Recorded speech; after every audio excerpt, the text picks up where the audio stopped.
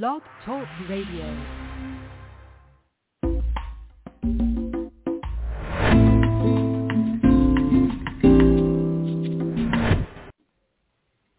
Hi, everybody. This is Silvio Canto in Dallas, Texas on Tuesday, May the 9th, and welcome to our commentary.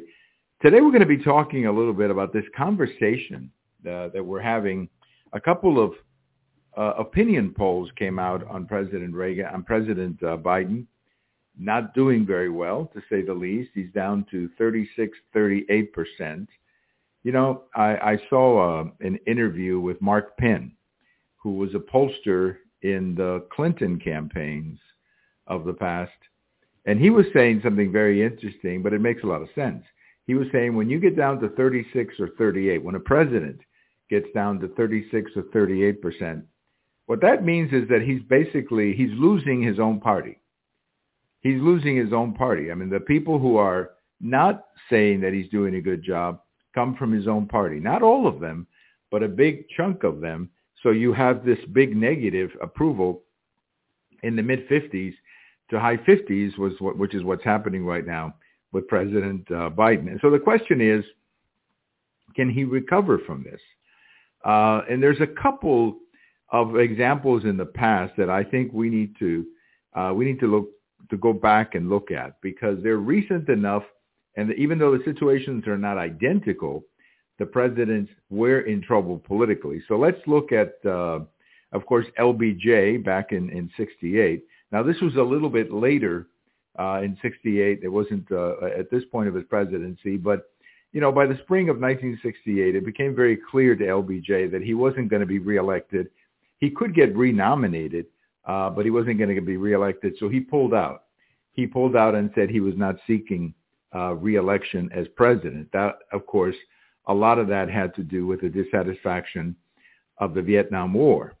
In 1979, you had President Carter, who was dealing with a lot of issues. If you remember, the whole question of whether or not he was even qualified for the office, and then the whole thing about malaise. Remember all of that in the spring and summer of 79. But he was doing better than Biden at this time. He was actually competitive with Republican challengers at that time. I don't remember exactly who, probably Reagan, probably Bush, maybe Bob Dole, some of those people who were talked about as potential presidential candidates. But he was competitive with those. But what happened with President Carter is that the last 18 months of his presidency were just one disaster after another. So everything just went down for President Carter. In the second half of 79 and throughout 1980, you had the hostage crisis. You had that rescue attempt that failed in April of 1980. And then you had an economy that just kept going south during 1980. And, of course, he was defeated for re-election that year. A more recent example was President Reagan in 1983. He was coming at this moment in 1983. He was competitive against Democrats, maybe a little bit ahead of most Democrats. He was coming out of a terrible recession that the country had gone through, 81, 82, and into 83. And by this time in 1983, he was suffering from that recession, but there was something about Reagan that was able to convince people that they should stick with him because better days were coming. And that's exactly what happened. During the second half of 83 and into 1984, the economy just took off. And by the summer of 84, you know, Reagan was able to run that re-election campaign, you know, Morning in America, where things were back from the dark days, if you will, and those incredible commercials. Maybe some of you remember them, of Morning in America, where you had the whole country feeling good about itself. That happened to President Reagan, and he went on to win re-election by 49 states. So there you have some situations that may be somewhat similar to President Biden. LBJ completely defeated in 68, simply saying, I'm not running for re-election. Carter had a terrible 18 months. His last 18 months were horrible.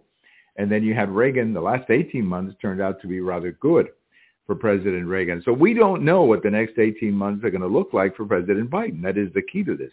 We don't know if he's hit bottom or if he's going to stay at these levels. We don't know. We have to see how things play out. The other problem that President Biden has is the perception that he's too old. Obviously, Reagan didn't have that, even though Reagan in 84, when he ran for re-election, was, I think, he was in his mid-60s, I think, when he ran for re-election, maybe a little bit older. But he didn't look old. He had a lot of energy. Of course, Carter and LBJ did not have that problem.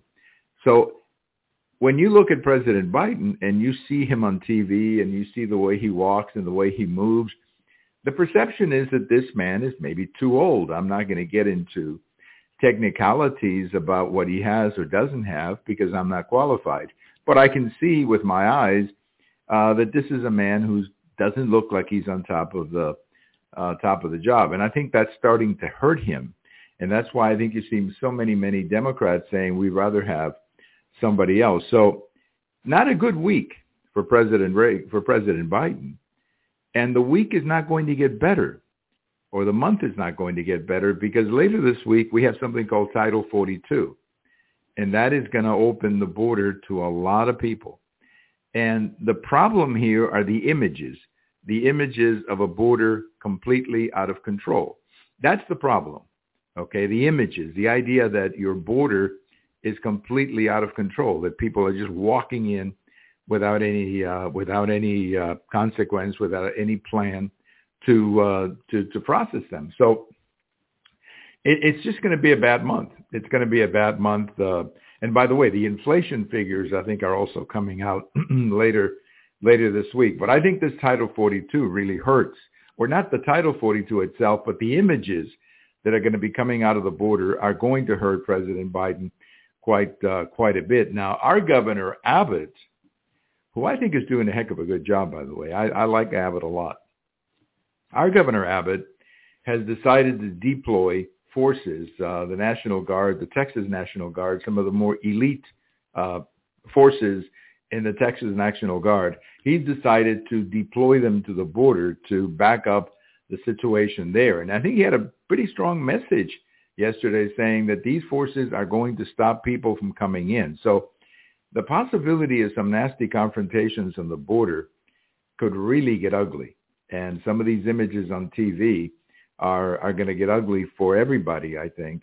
But again, I think most people, I think at this stage of the game, most people are putting this on President Biden. He simply did not have a plan. He didn't know what he was doing, or at least he simply didn't do anything before.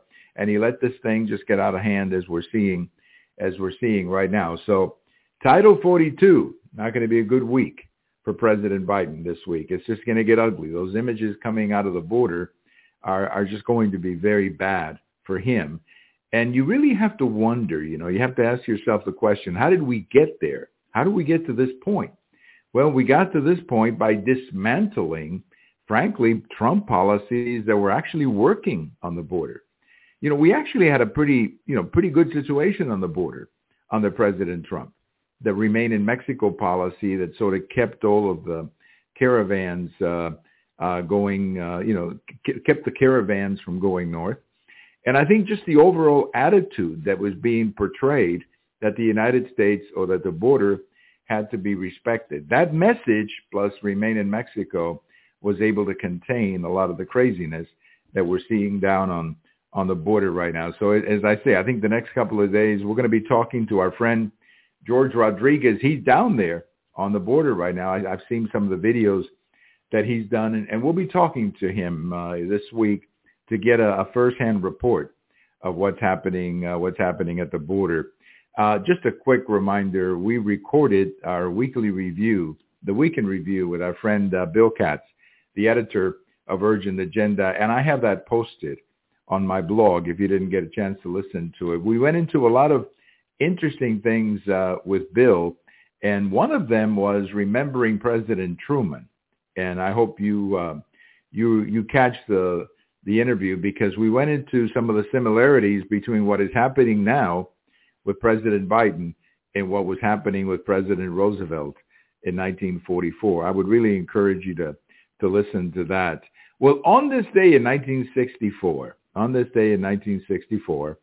Louis Armstrong, the great musician, trumpet player, very wonderful guy, but one of the most probably popular men in the music business, released a 45, Hello Dolly. Hello Dolly, of course, I think was a play on Broadway or something like that.